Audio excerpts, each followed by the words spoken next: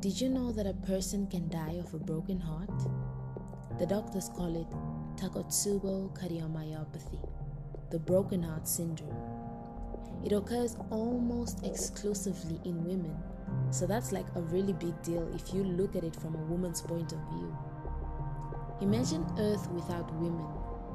Women are here on Earth to bring comfort, to soothe hardships, to take care of, to be partners, all because Adam was lonely.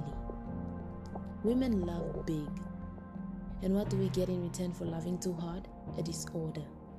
Takotsubo Cardiomyopathy.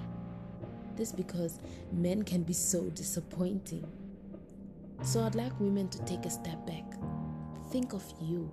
Prioritize yourself. Put yourself first. Love yourself big. Because at the end of the day, the only reason why someone would end up having a heart torn to 1,000 pieces is because of the lack of love you give yourself, the lack of attention you give your soul.